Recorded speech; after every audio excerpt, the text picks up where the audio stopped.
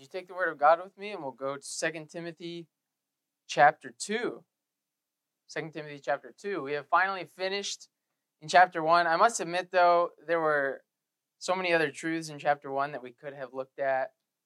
Could have spent even more time there, but just felt that the Lord would have us move on. But in chapter 1 of 2 Timothy, we learned a lot about Timothy's responsibility to hold fast what he had been taught, especially in light of the fact that Paul was in prison and soon to be executed.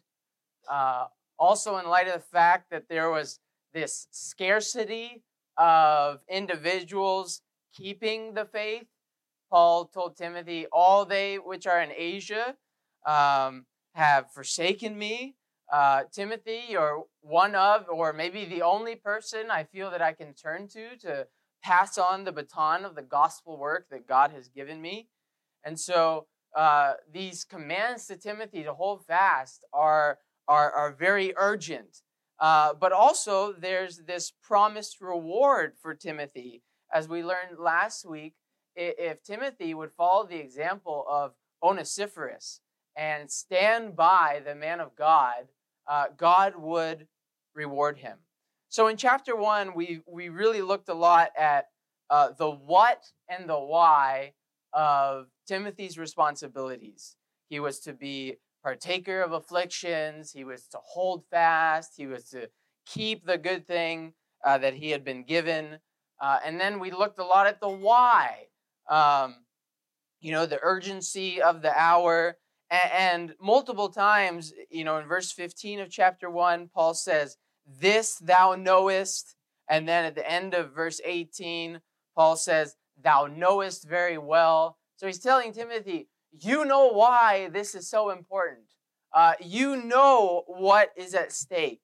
And so the what and the why of Timothy's responsibility have been made very clear. But now as we enter into chapter 2, we're going to see more of the how of Timothy's responsibilities. Now that you understand what it is that you're supposed to do and why it's so important, here's how to do it. And so Paul is going to get a lot more practical in this chapter and outline the main responsibilities of Timothy. So with that in mind, let's begin reading in verse 1 of 2 Timothy chapter 2. Let's read responsively. I'll read the first verse. You can read verse 2, so on, all the way through verse 7. The Bible says, 2 Timothy 2, verse 1, "Thou therefore, my son, be strong in the grace that is in Christ Jesus."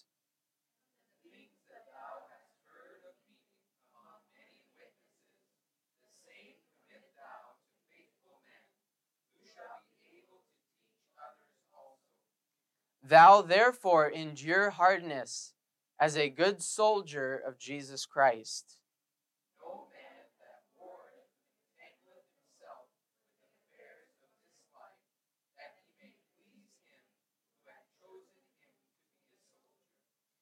And if a man also strive for masteries, yet is he not crowned, except he strive lawfully.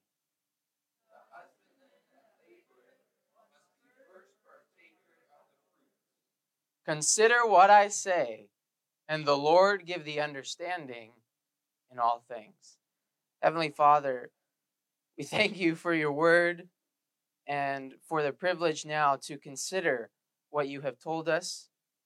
Lord, we ask that you'd help us after a long day for most here, that you would give us the ability to really pay attention and to listen carefully to what you have to say to us. And we do ask that you would, like you've promised in this passage, you would give us understanding of all these things. We recognize that without your Holy Spirit enabling this preacher and enabling the ears of your people, that all this will be for naught. And so please, we ask for your help now to glean from this passage the truths that you have for us. God, I ask that you would guide my tongue, give me clarity of thought and speech. And we ask that the Lord Jesus would be lifted up in this hour and he would draw each of our hearts closer to him. Father, please, we pray that as a result of what we hear tonight, we would leave here different than how we've come. Please speak to us now and help me, I pray. In Jesus' name, amen. In these first 7 verses of chapter 2, God gives Timothy and us 4 practical commands that we are to obey if we are going to fulfill our responsibility as preachers of the gospel. Now, obviously, this passage is specifically dealing with preachers, those who've been called into full-time ministry like Timothy. But all Christians' responsibilities, when you really boil it down to what the scripture has told all Christians to do, all of our responsibilities are much the same. They may be to a different degree, or they may manifest themselves in a little bit different ways. But all of us as believers have been called to preach the gospel. Remember, the Great Commission was given to the church, not just to people called into full-time ministry, as we would call it. Remember, Mark 16:15, the Great Commission says, "Go ye into all the world and preach the gospel." I believe that command is to every believer. In Acts 8, verse 4, when you watch the church in Acts and see how they obeyed the Great Commission, it wasn't just the apostles, but it was all of God's people getting involved in this work of preaching the gospel. And in Acts 8:4, it says, "Therefore, they that were scattered abroad," so all the believers that were scattered abroad because of persecution, "went everywhere preaching the word." So if we are to follow the example of the church in Acts, every single one of us has to get serious about our responsibility to preach the gospel. Not only that, the New Testament makes it clear that the church is the body of Christ, that we are Christ's hands and feet today to continue the work that he began. And what did he come to this earth to do? 1 Timothy 1, verse 15, makes it abundantly clear. Christ came into the world. Why? To save sinners. And if we are going to function as his body, then we are going to have to be faithful to the call to preach the gospel. Now, we're going to look at these 4 practical commands rather briefly, or I hope it'll be brief, and then we'll move on to the portion of this passage where Paul gives Timothy some pictures of what this life that is committed to preaching the gospel, what it's going to look like. But first, let's look at the practical commands. If you and I are going to be faithful to our calling as preachers of the gospel, we must, number 1, rely on grace exclusively. Rely on grace exclusively. Notice verse 1. "Thou therefore," Timothy, "therefore," because of what I've already told you about what you are to do and why you are to do it, "therefore, my son, be strong in the grace that is in Christ Jesus."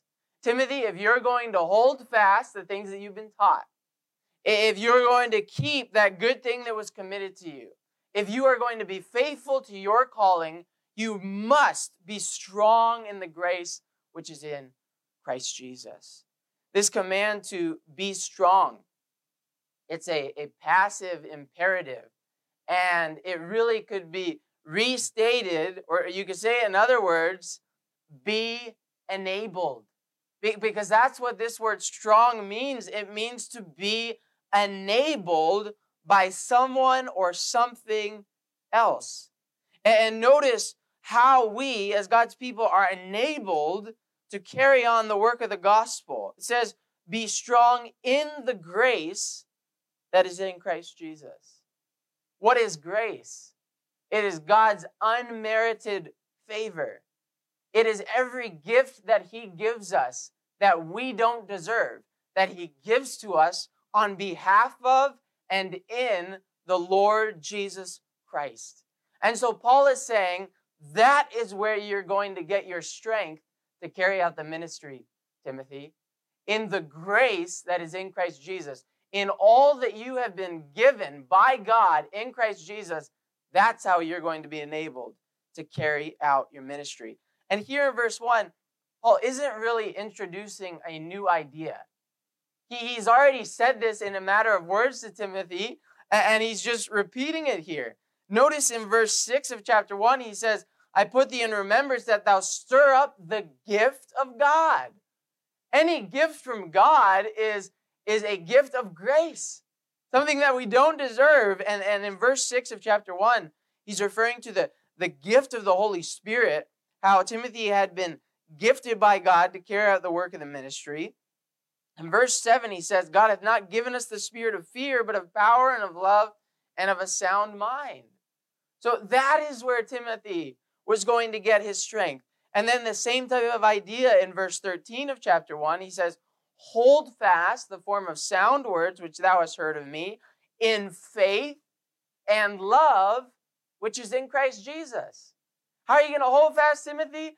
By believing in all that God has told you and all that God has given you, and in the love that you have been given in Christ Jesus. Then in 14, the same idea as before is repeated. That good thing which was committed unto thee, keep by the Holy Ghost, that spirit of power and love and of a sound mind, which dwelleth in us. So what is Paul saying? He's saying, Timothy, be enabled, be strong in all that God has given you. And Timothy, he's given you the same Holy Spirit that he's given me.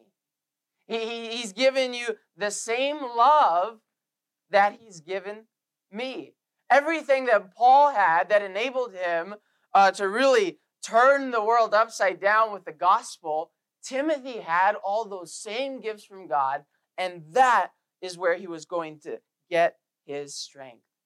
When you look at the other occurrences of this Greek word for be strong in the New Testament, they show how this played out in Paul's life.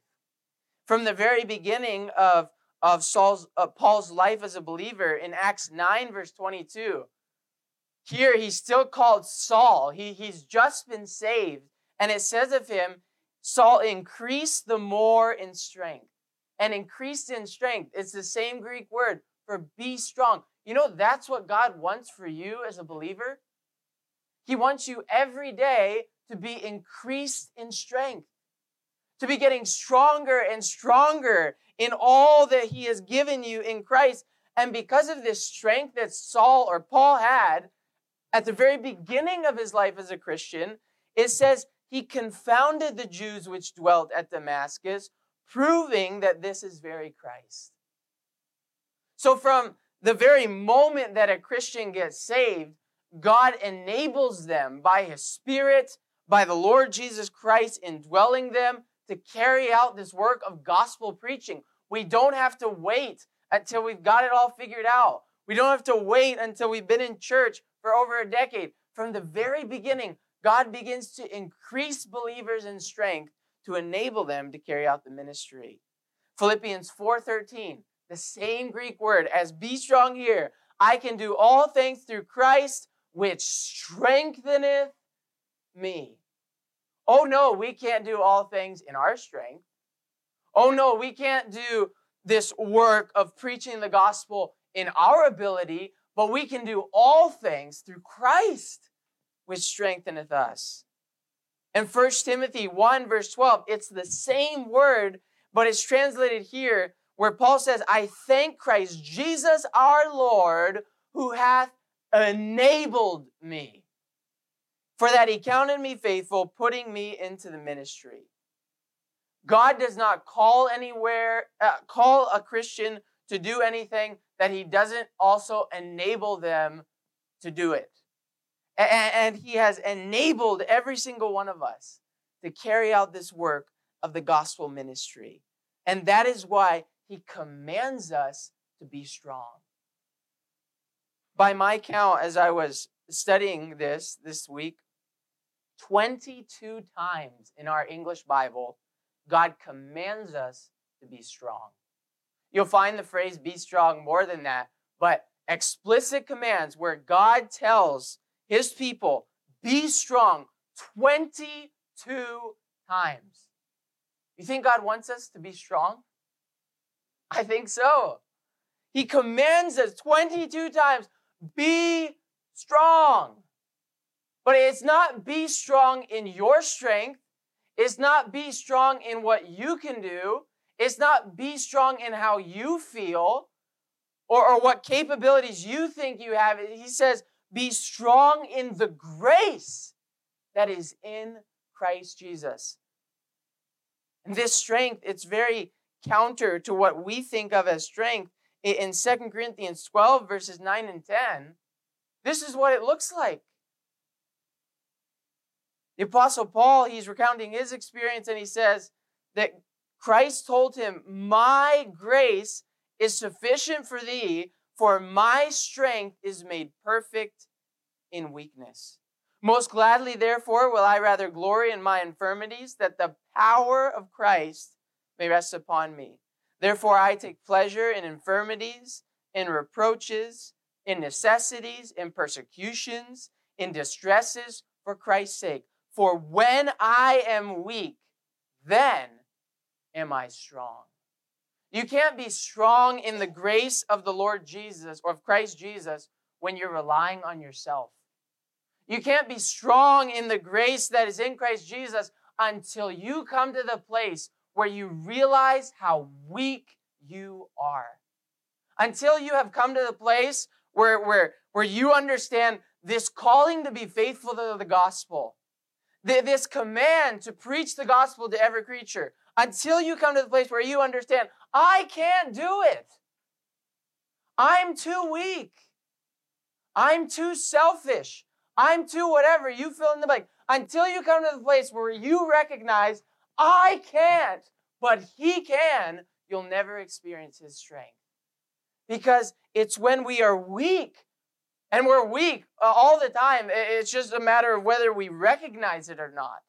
But when we recognize how weak we are and look to Him, it's then that we're strong. So Christian, if you're going to be faithful to this work of preaching the gospel that God has called us to, you must rely on grace exclusively. It's not rely on God's grace after I've tried it my own way and I'm struggling a little bit and then No. It's relying entirely on the grace of God, on His enabling.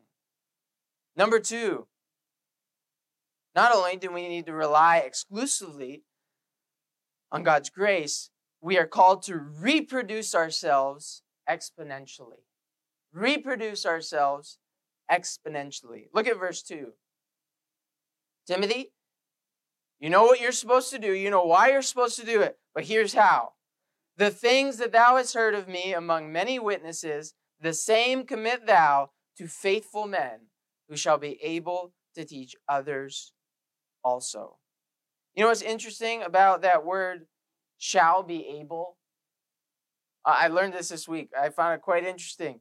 It's in what you call the middle voice. And that means that it's a verb that is where the subject is acting upon itself. What do I mean by that? Well, these faithful men who shall be able to teach others also, they're the ones who have to work to become able to teach others also. So there's this work involved on the part of the disciple to learn how to teach others also. And this is God's desire for every believer. He desires that we would reproduce ourselves exponentially, that we would teach others who are able to teach others also.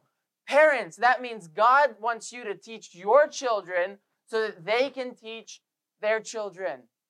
Older men in the church, that means God wants you to teach younger men who can then teach younger men when they get older. And on it goes. The only way this gospel will be perpetuated is if we reproduce ourselves. And we can't leave this work just for the pastor. We can't leave this work just for the really committed people at church. No, every single one of us needs to take seriously this call to reproduce ourselves. And number 3, we must receive hardship eagerly. Receive hardship eagerly. Notice verse 3.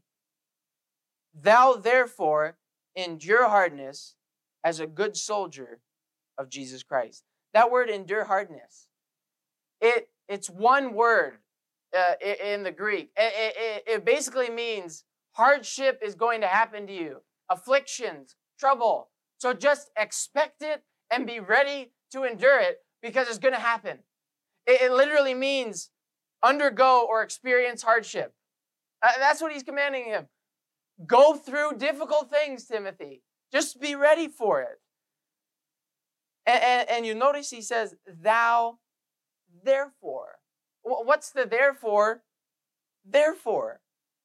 Well, Paul has been commanding Timothy, you need to devote your life to doing exactly what I have done. The Apostle Paul devoted his life to being strong in the grace that is in Christ Jesus, and then teaching others to be able to teach others also. And so, having commanded Timothy to do what he has done with his life, he puts this here, thou therefore endure hardness, because look where Paul is, and look what he is experiencing, because he has committed himself to reproducing himself in the gospel. He's in prison. Verse 9, it's the same word for endure hardness. He says, wherein I suffer trouble. So he's saying, if you're going to do what I'm calling you to do, you're going to suffer trouble just like I am. So be ready for it. Expect it. And don't quit when the going gets tough.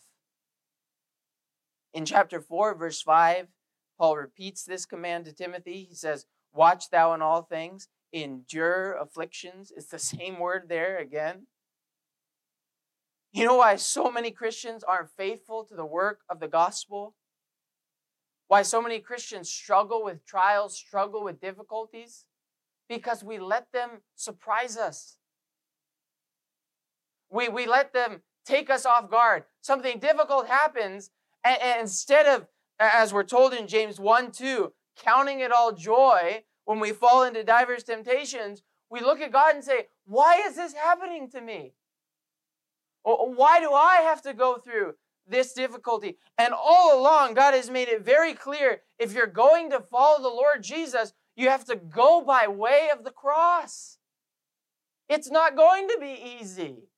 And how much failure could we avoid as Christians if we stopped letting hardship and difficulty surprise us and we began to expect it and to receive it eagerly?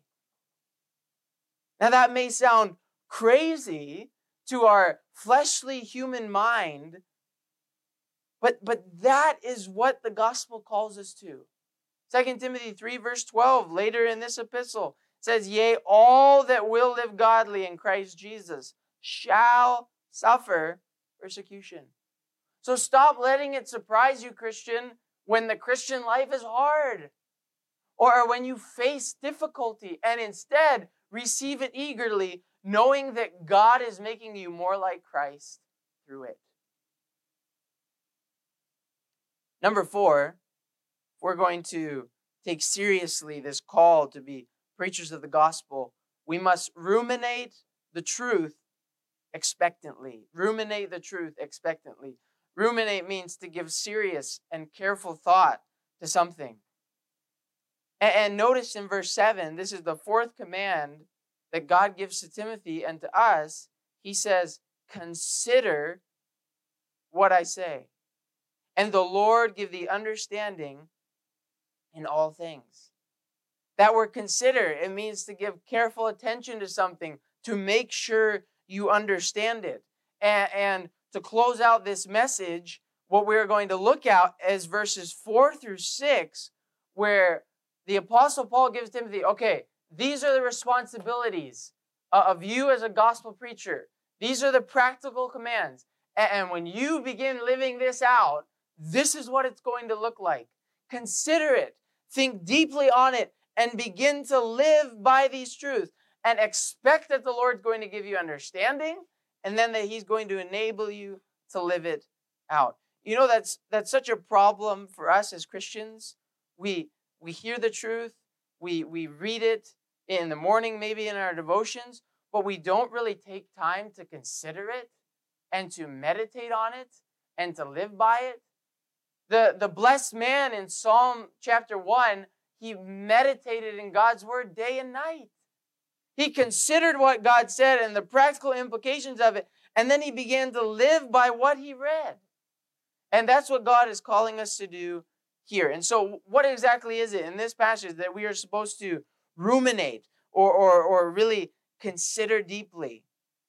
Well, in verses 4 through 6, God gives us three pictures of what this life as a Christian, of being faithful to the gospel, what it is going to look like. If you're going to take seriously God's call to preach the gospel, this is what it's going to look like. Number one, your life is going to look like that of a devoted soldier. A devoted soldier. Notice verse 4. So Paul says, "Thou therefore, Timothy, endure hardness as a good soldier of Jesus Christ." Timothy, you're in a battle. You're in a war. And you're going to have to endure hardness as a good soldier. Verse 4, "No man that warreth entangleth himself with the affairs of this life, that he may please him who hath chosen him to be a soldier." That word warreth, it means to engage in military activity, to war as a soldier. And he's saying, look, Timothy, if someone who enlists in the Roman army or is chosen to be a soldier in the Roman army, they have to give up everything else and devote themselves exclusively to this life of a soldier. And if they have to give up everything for him who called them to be a soldier, why would you think you would have any out? Or why do you think there'd be any space in your life for anything else? You're going to have to be totally devoted to this work of being a soldier. Notice that phrase, "No man that warreth entangleth himself with the affairs of this life." I read this week. It said, the Roman soldier was expected to keep one thing in view and only one: the service of his commander. And for part of the Roman Empire, it didn't last. The rule was too hard to enforce. But for a while, the Roman soldier was not allowed to marry, nor could he engage in agriculture, trade, or manufactures. He was a soldier, and he could not be anything else. And so God is looking to us as Christians, and he's saying, be not entangled with the affairs of this life. That word entangled, it means to be entwined in something. It means to become so involved in some activity as to experience severe restrictions as to what one can do. You're so involved in this that you can't be involved in anything else. Miss Andrea has recently taken up crochet, and she'll take the yarn and she'll weave it together, knit it together, and she's made a couple beautiful bags. But once that piece of yarn is crocheted into whatever she's making, she's also working on a pillowcase. That piece of yarn is so entwined that it's not going to be useful for anything else but what she is creating. It's so tightly interwoven in there, there's no untwisting it. I'm sure there's a way to try to get it back, but once it's entwined, that's it. She's going to have to get different yarn if she's going to make something else. And how many of us as Christians become so entwined, so knit in temporal activities, in temporal pursuits, that we are not a free piece of yarn for God to use where he pleases? Can you ask yourself honestly, is my life free for my captain, the Lord Jesus, who's chosen me to be a soldier? Is it free for him to use me anywhere he chooses? In any way he chooses? If not, we have become entangled in the affairs of this life. Oh yes, we have to work a job. Yes, we have to go grocery shopping, and we have to clean the house, and we have to do all these affairs of this life. But the question is, are we so entangled in these temporal things that we haven't given God the space to prioritize eternal things?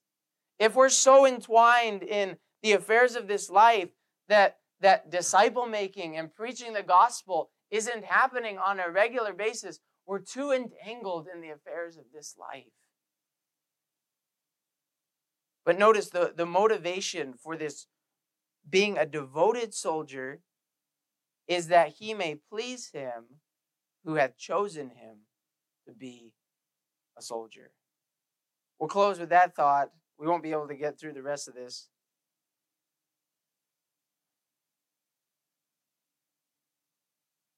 But Christian, God has chosen you and I to be a soldier.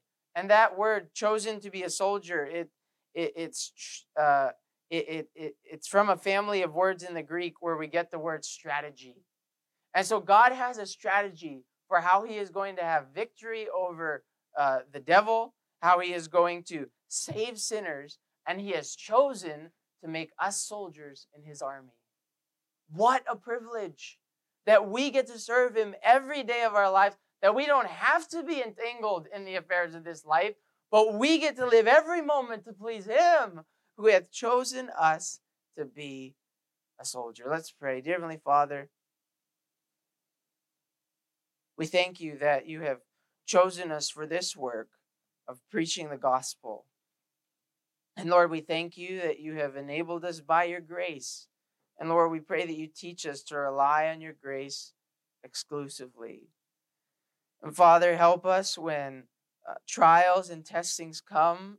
Help us not to be surprised by them, but to receive them eagerly, knowing that you have something good for us in that trial. And Lord, I pray that you would help us all to take seriously our responsibility to reproduce ourselves. And Lord, I pray that you'd work in our lives if our daily life doesn't look like that of a soldier with this single purpose of serving Christ, our master, our captain. If it doesn't show that commitment of a soldier, then I pray that you would convict us and work in our lives, that we would forsake everything else. We wouldn't be entangled in anything else, and we would give ourselves wholly to the work of preaching the gospel. Oh Lord, please work in this brief invitation, we pray, in Jesus' name. Amen. As the piano plays, God has spoken to your hearts with heads bowed and eyes closed. Let's take time to respond.